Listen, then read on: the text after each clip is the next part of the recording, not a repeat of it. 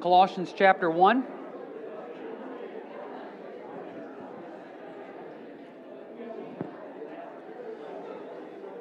Continuing our study here through the book of Colossians, we'll be picking it up this morning in verse 12. And Lord willing, time willing, we'll get to right around verse 19. Hey, let's pray. Lord, good to be here this morning. Thankful for the people you brought out on this windy day. And Lord, I pray that we can just now let our hearts quiet and just learn. Just let the Holy Spirit teach, help us to listen. You know, we've brought the sacrifice of praise to give you the glory, and now, Lord, we just want to just enter into your understanding of how you want us to go out and live in this life, not to only learn about it, but to apply it. In your name, amen. If you weren't with us last week, we started our study in the book of Colossians, and we got through the first 11 verses. Now, one of the hard parts about going through a book like Colossians is this. It's considered an epistle. It was written to a person, or it was written to a location, here to the church at Colossia. Always keep in the back of your mind that Paul wrote this while he was in prison, so it's considered one of his prison epistles. But here's the hard part. It's supposed to be read straight through.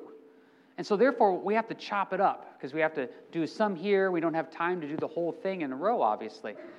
That's hard because you lose the flow. Some of you weren't with us last week, so you missed the introduction of how we got to this point. So we're going to do 12 through 19 this morning. Some of you won't be with us next week to carry on this theme. So I encourage you this week, take some time and read the book of Colossians. And I encourage you this week to take some time, read the book of Colossians in one setting.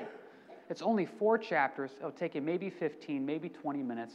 Get the whole context of it. Read the whole book. And I really encourage you, when it comes to especially these New Testament little epistles here, read them in one setting so you can get the full idea here of what the Lord is trying to say. So we left off last week. We finished up with verses 9 through 11, and we talked about this great prayer, and we encourage you to take your kids' names, your grandkids' names, your name, anybody, your loved ones' names, and put them into this prayer. Verse 9, for this reason we also, since the day we heard it, do not cease to pray for you, to ask that you may be filled with the knowledge of His will and all wisdom and spiritual understanding, that you may walk worthy of the Lord, fully pleasing Him, being fruitful in every good work and increasing in the knowledge of God, strengthened with all might according to His glorious power for all patience and long suffer with joy. What a great prayer. Look at that last one, verse 11. Strengthened with all might according to His glorious power for all patience and long suffering with joy. And that's how we ended it.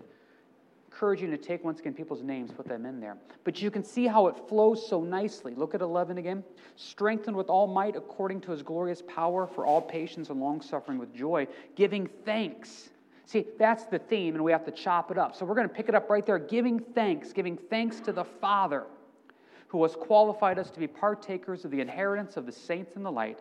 He has delivered us from the power of darkness and conveyed us into the kingdom of the Son of His love, in whom we have redemption through His blood and forgiveness of His sins. I want you to focus on a couple key words there. Qualified, verse 12, delivered, verse 13, conveyed, verse 13, and then redemption, verse 14. Depending on your translations, it may say qualified, enabled, delivered, rescued, conveyed, transferred, brought us, changed places, redemption, purchased us, literally bought us. That's why we're giving thanks. We give thanks, verse 12, to the Father because He has done these things. He's qualified us, delivered us, conveyed us, redeemed us. So that's why we give thanks. An unthankful, ungrateful person probably has a heart that hasn't been truly touched deeply by the Lord. Think that through one more time. An unthankful, ungrateful person probably has a heart that hasn't been touched deeply by the Lord. Because when you've been touched deeply by the Lord, there is this idea of thankfulness. There is, because you have to be thankful for what He's done. What has He done for you? He's qualified you, 12. He's delivered you. He's conveyed you. He's redeemed you. He's bought you out of slavery of sin. Wow, that's why we give thanks. But the problem is when you kind of get into this darkness of life and this discouragement and this depression, you don't see that. You don't see eternity. You just see the here and the moment and the now. I remember talking to a guy one time on the phone and everything was just wrong. The world was against him, he thought. God was against him. Everything was against him. Everything. And I asked him, I said, are you a Christian? He goes, yeah. I said, have you been born again? He goes, yeah. I said, if you are a born again Christian, you are saved, then you have a heart of thanks for what God has done for you. He goes, what has God done for me? I said, He has saved you. He goes, and what else? What do you mean, what else? That's not good enough? See, right there shows the heart issue. If that's the mindset, that no matter how dark your day is, I should be able to come into your life and say, listen, you are born again and saved in Christ Jesus. He has qualified you, delivered you, conveyed you, redeemed you, and you should stop and say, You're right. Thank you. Doesn't mean that I enjoy the circumstances I'm in. It doesn't mean that I like what's happening in my life at this moment, but I stop and I say, Lord, I am thankful, because an unthankful, ungrateful heart probably hasn't been touched deeply by the Lord, and we want to walk in that thankfulness. 2 Timothy 3 warns us that one of the signs of the end times is people walking in unthankfulness, ungratefulness. Look around, that's what you see. You see a world that is very ungrateful, unthankful, and that's one of the signs of the end times there in 2 Timothy 3. If you'd like a little deeper study, I encourage you to go to Psalm 106, not right now, but just this week. Psalm 106 is basically a one-chapter review of the book of Numbers. And what you're going to see here is this. In Psalm 106, there's this theme that the nation of Israel was unthankful, ungrateful for what God has done. They were thirsty, he gave them water. They complained. They were hungry, he gave them manna. They complained. They wanted meat, he gave them quail. They complained. They complained about everything. And then what you see in Psalm 106 is this heart of ungratefulness, unthankfulness, help bring judgment upon them. God does not like an unthankful, ungrateful heart, because we have to stop and realize, what has he done? Once again, qualified us, delivered us, conveyed us, redeemed us. So therefore, there's always something to give thanks to because of what God has done. First thing first, what has he qualified us with? He's enabled you. Think about that for a second. We give thanks, verse 12, because he has qualified us. We're all unqualified. We're all completely, utterly unqualified to do anything, and God is the one that enables us to do this. We have to keep that in the back of our mind. So often I hear excuses from people why they can't. Well, I really feel the Lord's laid this on my heart, and I feel like I should, but I can't. Why? Because I can't fill in the blank. Wait a second. If God has called you to do it, that means he's enabled you to do it, and that means he's qualified you to do it, and anything past that is just us making excuses. Because God is the one that leads us to do it. Let's build on this a while. Can you go with me to Exodus 3? Let's talk about an example here, Old Testament example of Moses, of a man that was pretty sure he wasn't qualified to do what God has called him to do. Exodus chapter 3.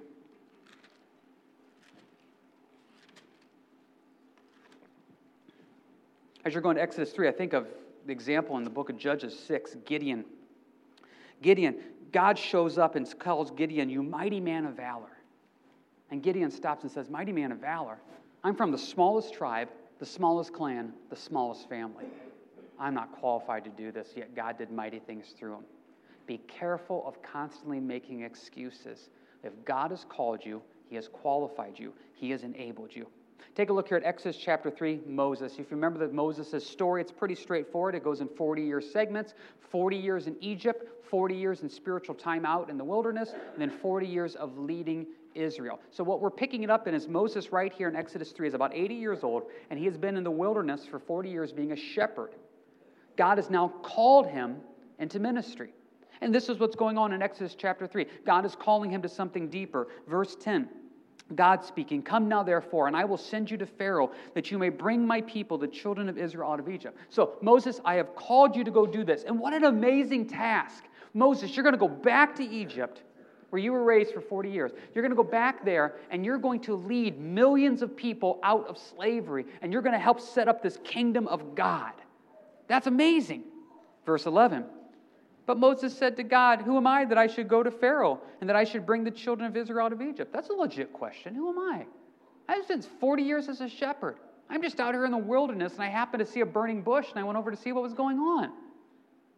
Okay, that's a legit thing.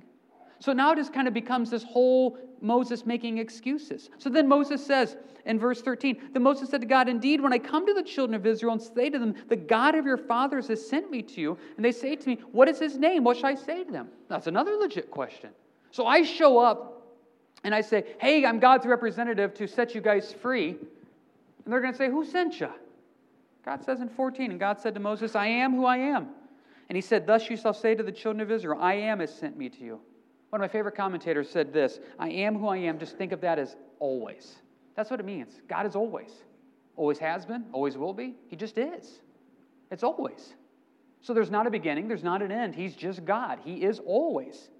So good answer there. Well, fast forward a little bit further now to chapter 4, verse 1. Moses has another question, another excuse.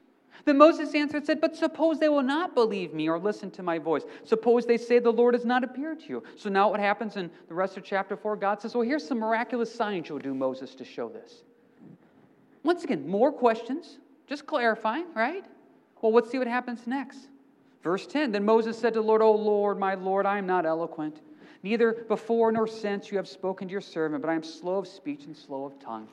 So Moses' first thing is basically saying, I can't do this. How am I going to do this? Okay, who is sending me? How are they going to believe me? Now verse 10, I can't speak. It's just excuse and reason and everything. Look what God says in verse 11. So the Lord said to him, who has made man's mouth? Who makes the mute, the deaf, the seeing, or the blind? Have not I thou the Lord? Now therefore go, and I will be with your mouth and teach you what you shall say. So every time Moses comes with a reason, God always says, I got it covered. What are we seeing here? If God has called you, He will qualify you. If God has called you, He will enable you. So don't sit there and say, I know what the Lord wants me to do, but I can't, because there's nothing you can say after I can't, because that's just reasons of excuse. But what finally turns this? Verse 13. But he, meaning Moses, said, O my Lord, please send by the hand of whomever else you may send. That's the real reason. Moses, I don't want to do it. I know you've called me, Lord. I know you'll enable me. I don't want to. So look at 14.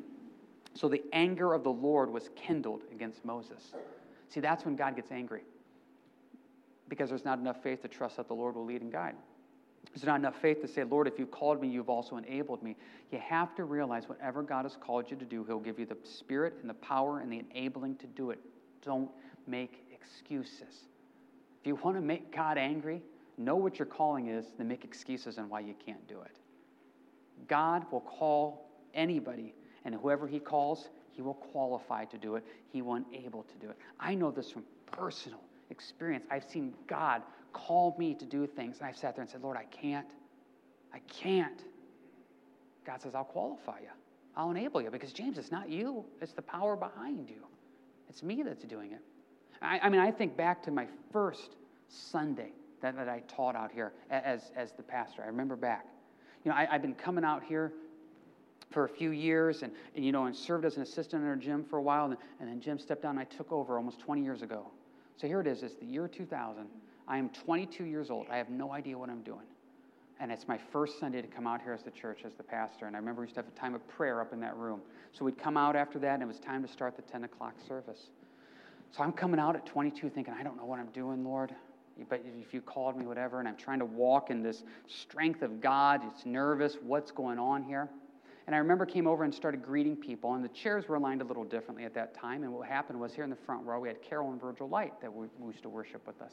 So I went over to Carol and, shook Virgil's hand, talked to Carol, and Carol got up and gave me a hug, gave me a bear hug. And it was one of those hugs that became really awkward. Like, when you're supposed to let go of the hug and someone's not letting go of the hug.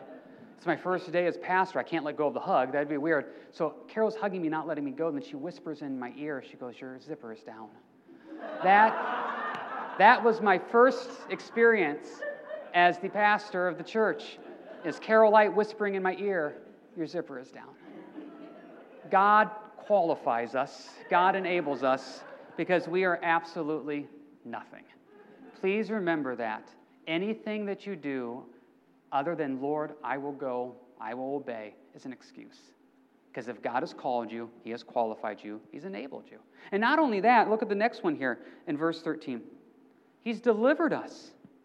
He's delivered us. He's rescued you. See, I think we forget verse 13 that I used to be in the power of darkness. I used to be a slave to sin. God has delivered me. He has rescued me from that. I heard a teaching this week on this, and the pastor said, never forget you are a child of light walking in the light. But also never forget at one time you were in darkness. Some of you that maybe got saved later on in life, you can remember being under the power of darkness. God rescued you from that. God delivered you from that. That's why we give Him thanks. And not only rescued us and delivered us, verse 13, He conveyed us into the kingdom of the Son of His love. He transferred us. He brought us. He changed my location. I was in the power of darkness heading to hell. And God says, yeah, I'll deliver you from that. That's why you give thanks. That's why you worship. You worship because God is God and He's amazing and powerful. You don't come in and say, oh, I hope they play the song I like. The worship's not about you. It's about what He's done for you, about just who He is. So therefore, when you stop and say, I got nothing to be thankful for, what are you talking about? If you're born again and saved, you have been delivered from the power of darkness and you have been transferred to the kingdom of the Son of His love. That's something to be thankful for. Never forget that. And not only that, 14, you have been redeemed. You have been purchased. It says in 1 Corinthians 6 that God has bought you at a price, and the price was His death. That's why we give thanks. So putting this all together, you see this beautiful picture of I am nothing, and God has qualified me and enabled me to do it. Oswald Chambers has a great quote about this. He says, all of God's people are ordinary people who have been made extraordinary by the purpose He has given them. That's a great thought. All of God's people are ordinary people who have been made extraordinary by the purpose He has given them. There's nothing special about us other than God has qualified, delivered, conveyed us, redeemed us. And we need to remember how low we are, how nothing we are, and look at what God has done. I want to put this into perspective a little bit. Can you go with me to Psalm 103? Psalm 103. The purpose of this point is not to bring us down, to think of us as nothing. It's to realize how great God is and that we are nothing. It takes us to a deeper state of worship, not this despair of, oh, woe is me. No. How amazing is He? See, the problem is we start thinking about how awful we are. Yeah, we are awful. That's what makes Him so amazing. That's why it's amazing grace, that He would love us. Okay, Psalm 103. Remember back in Genesis, the Bible says that as man, we were created out of the dust. Talk about a humbling beginning. We're dust. And the only reason I have life is because God breathed life into me. So I'm just a walking pile of dust right now that has life breathed into me by God. And God can take that life at any moment, at any time. He bought me. He created me. As we talked about last week, He owns me twice. He created me, so He owns me. And then He bought me, so He owns me. He owns me twice. He can take my life at any moment. I'm just dust. We forget that, though. We start forgetting that. And next thing you know, we start thinking we have something to really offer the Lord. And we start thinking that we're really something, that we're important. And God constantly is trying to remind us of, wait a second. Remember who called you. Remember who enabled you. Stay in Psalm 103, but I just love this passage out of Jeremiah 9. It says, thus says the Lord, let not the wise man glory in his wisdom, not let the mighty man glory in his might, nor let the rich man glory in his riches. But let him glory in this, that he understands and knows me, that I am the Lord, exercising loving kindness, judgment, and righteousness in the earth. For in these I delight, says the Lord. You want to glory in something? Glory in how good your God is. So take a look at this. Psalm 103. Let's start in verse 11. For as the heavens are high above the earth, so great is His mercy toward those who fear Him. As far as the east is from the west, so far as He has removed our transgressions from us. As a father pities his children, so the Lord pities those who fear Him. For He knows our frame. He remembers that we are dust. Verse 14. He knows our frame. He remembers that we are dust. I forget I'm dust. I think I'm something. Therefore, pride comes in. I think I'm great at this. I think I'm wonderful at that. And so what happens is pride comes in where God says, yeah, I remember that you're dust. Please remember that thought this week. You were created from dust, and you are dust. And the only thing you have to glory in is how good your God is. That's all we have. Look at 15. As for man, his days are like grass. As a flower of the field, so he flourishes. For the wind passes over it, and it is gone. Its place remembers it no more. But the mercy of the Lord is from everlasting to everlasting on those who fear Him, and His righteousness to children's children, to such as keep His covenant, and to those who remember His commandments to do them. I'm dust, but God is from everlasting to everlasting. He is I am. He is always. And that's what makes God so amazing. So now back to Colossians 1. Putting this all together, why do I give thanks? Because He's qualified us, delivered us, conveyed us, redeemed us. I am dust, I am nothing, and He still uses us. The problem is sometimes we become very familiar with our blessings. That's dangerous, folks. For anybody that's been married for many years, you know how you can become quite familiar with the blessings God has given you. Never take that for granted. Be very careful with becoming familiar with the blessings that God has. But why is this point so difficult for us to get? Why is it so difficult for us to convey this thought to the people in this world that are dying and going to hell? Because take a look at 15. He is the image of the invisible God, the firstborn over all creation. Well, you know what? I serve a God that's invisible. That's kind of difficult sometimes to explain. If God was in physical form, and I could just show him off to people, it'd be a lot easier. If you remember correctly, Thomas, that gets a bad rap in the Bible. We call him Doubting Thomas. I think that's a bad understanding of who Thomas was. I like to call him Honest Thomas, because Thomas just said what everybody else was thinking. If you go read, if you want to, take this study one time and just go read all the quotes of Thomas from the Bible. He's the only honest one. And I love that about him. I tell you, every board needs a Thomas on it. Somebody's going to say, hey, this is what the truth is. So Thomas said, listen, I'm not going to believe unless I see it. Jesus shows up and said, Thomas, I'm going to stick your hand at my side. You want to see the nail pierce? You can. He says, Thomas, blessed are you because you saw and believe, but blessed are those who do not see and believe. See, this is the hard part. If I had the risen Jesus with me at any time where I would say, hey, listen, I want to tell you about the reality of Christ and who died on the cross, and they would say, well, I don't know if I believe that. I would say, hold on a second, Jesus, can you come here? But instead, I serve an invisible God. Now, is he really invisible? See, here's where it gets interesting.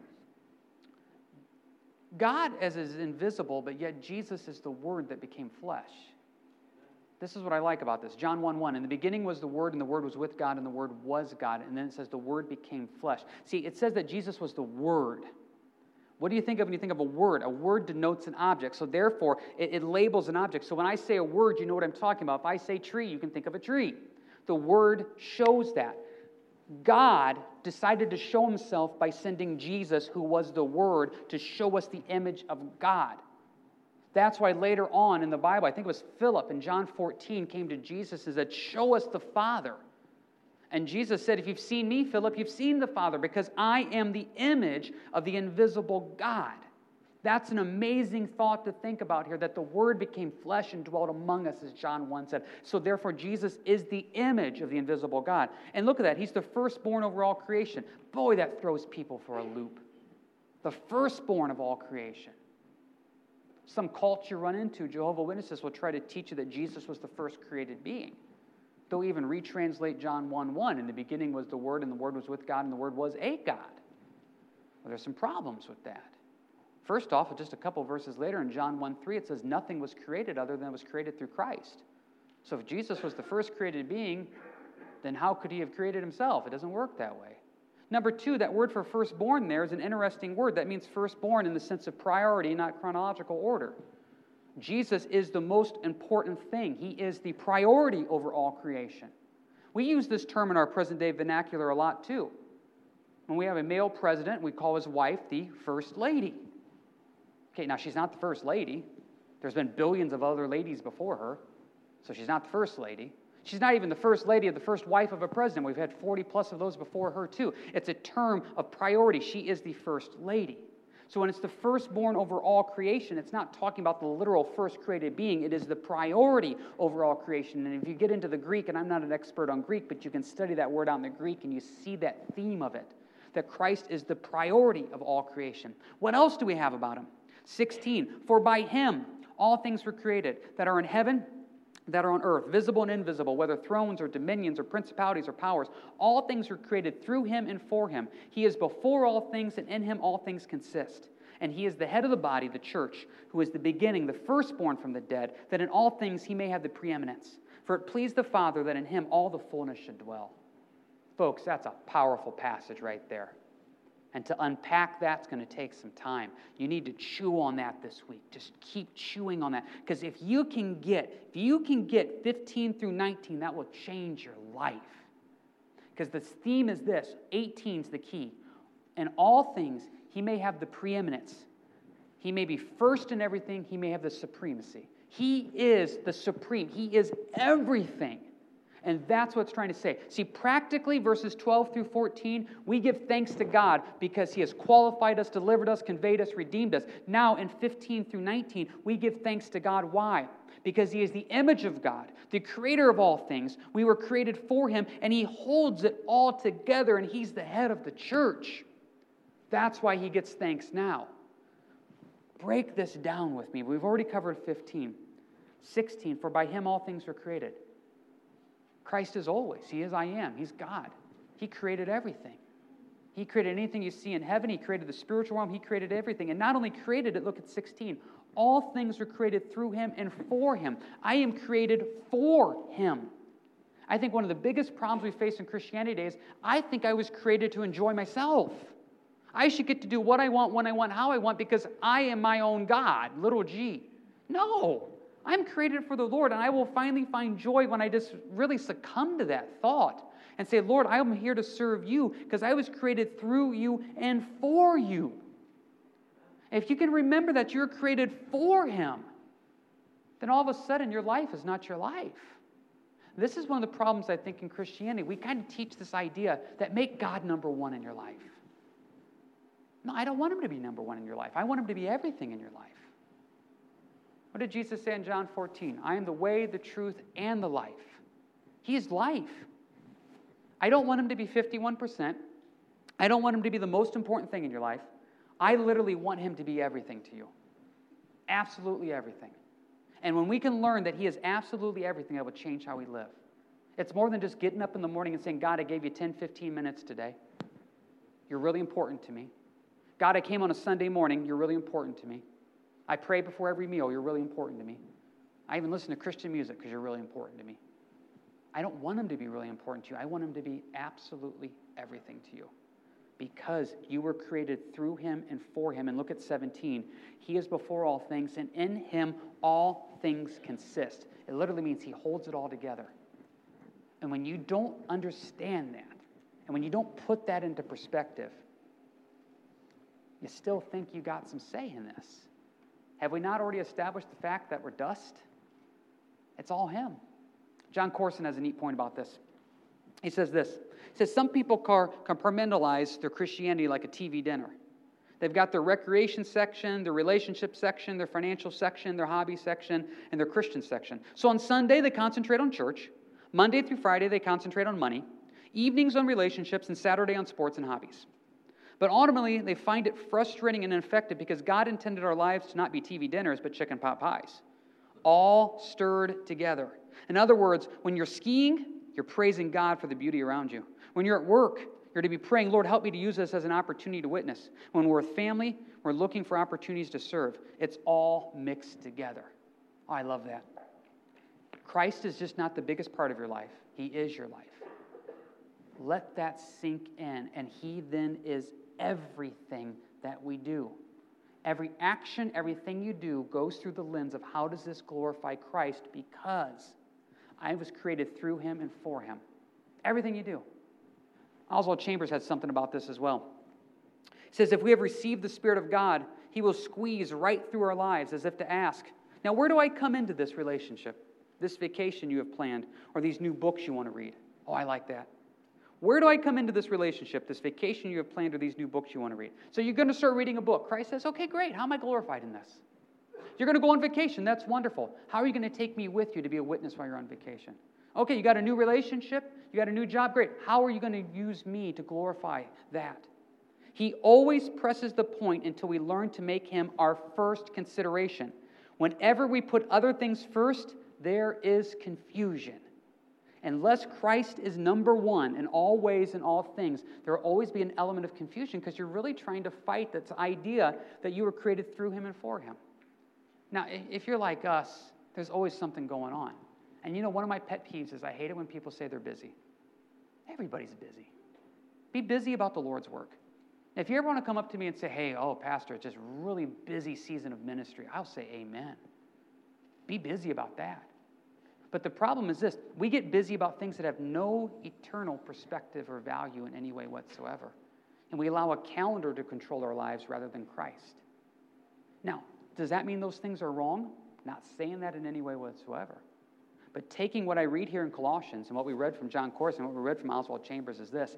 Anything you do, Christ gets the preeminence. Anything you do. So therefore, you're going to sign your kid up for sports, you stop and you start praying already. How is God going to be glorified in this? How am I going to be a witness in this? You're going to change jobs? Hey, then change jobs. Because God, if you're leading me, I want to do it. And how are you going to be glorified in this? Starting a new relationship with somebody? God, how are you going to be glorified in this? How do you get the glory? Because I'm doing this for you.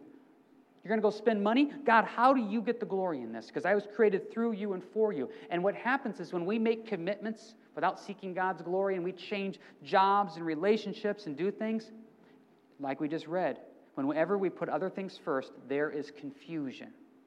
And there's times, I know in Dawn of Mine's life, where there's a lot of commitments, and commitments overlap. And we have to stop and we have to say, what's the most eternal one? And we have to sometimes let things go. But we signed up for that. It doesn't matter. That doesn't bring God as much glory as this action does, so we need to go with the one that's going to bring him the most glory.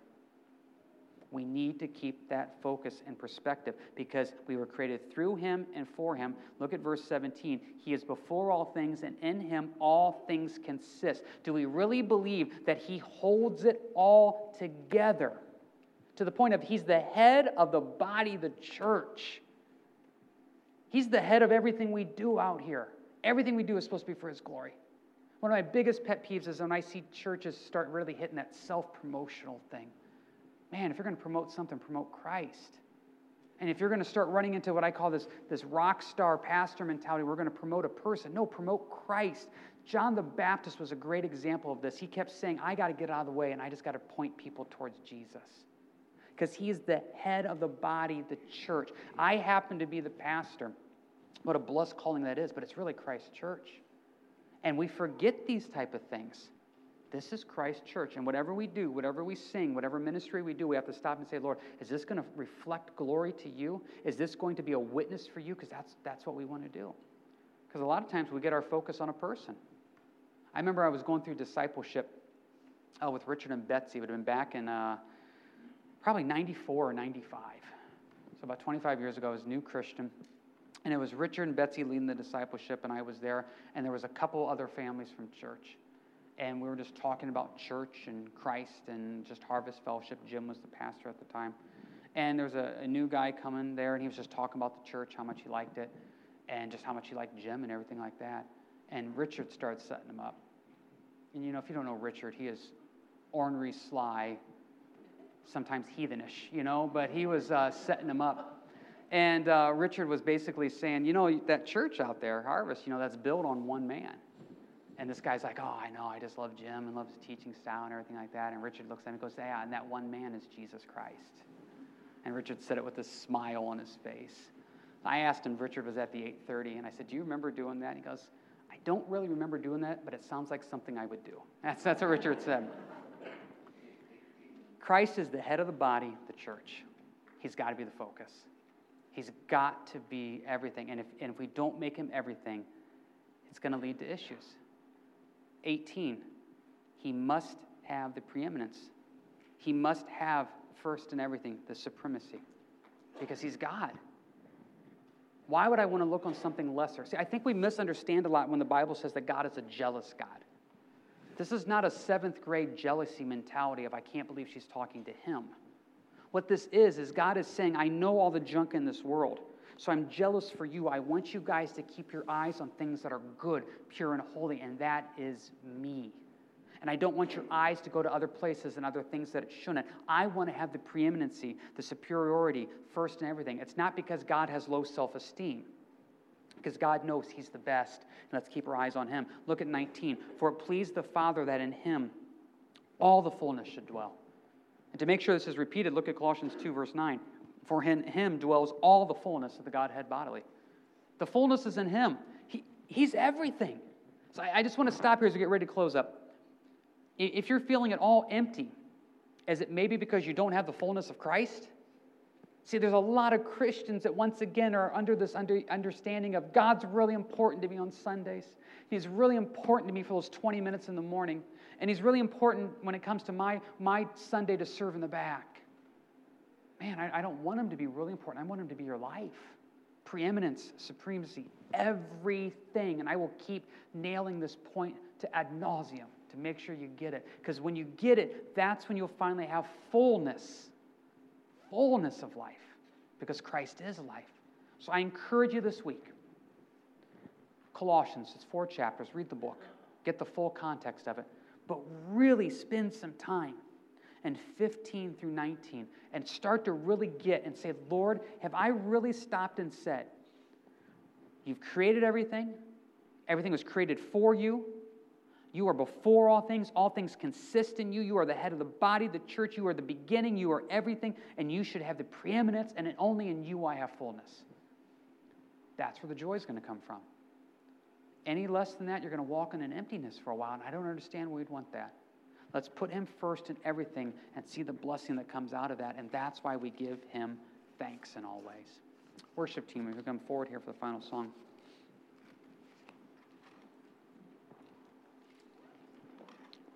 Hey, got a lot going on. Thursday is Halloween Alternative. Keep this in prayer. Great outreach to the community. 5:30 to 7 on Thursday. Next Sunday is the Thanksgiving potluck. Bring a hot dish and a cold dish. Come out and share. Just come out and be blessed with the fellowship. We'd love to have you after the 10 o'clock service. We're in full swing of Operation Christmas Child.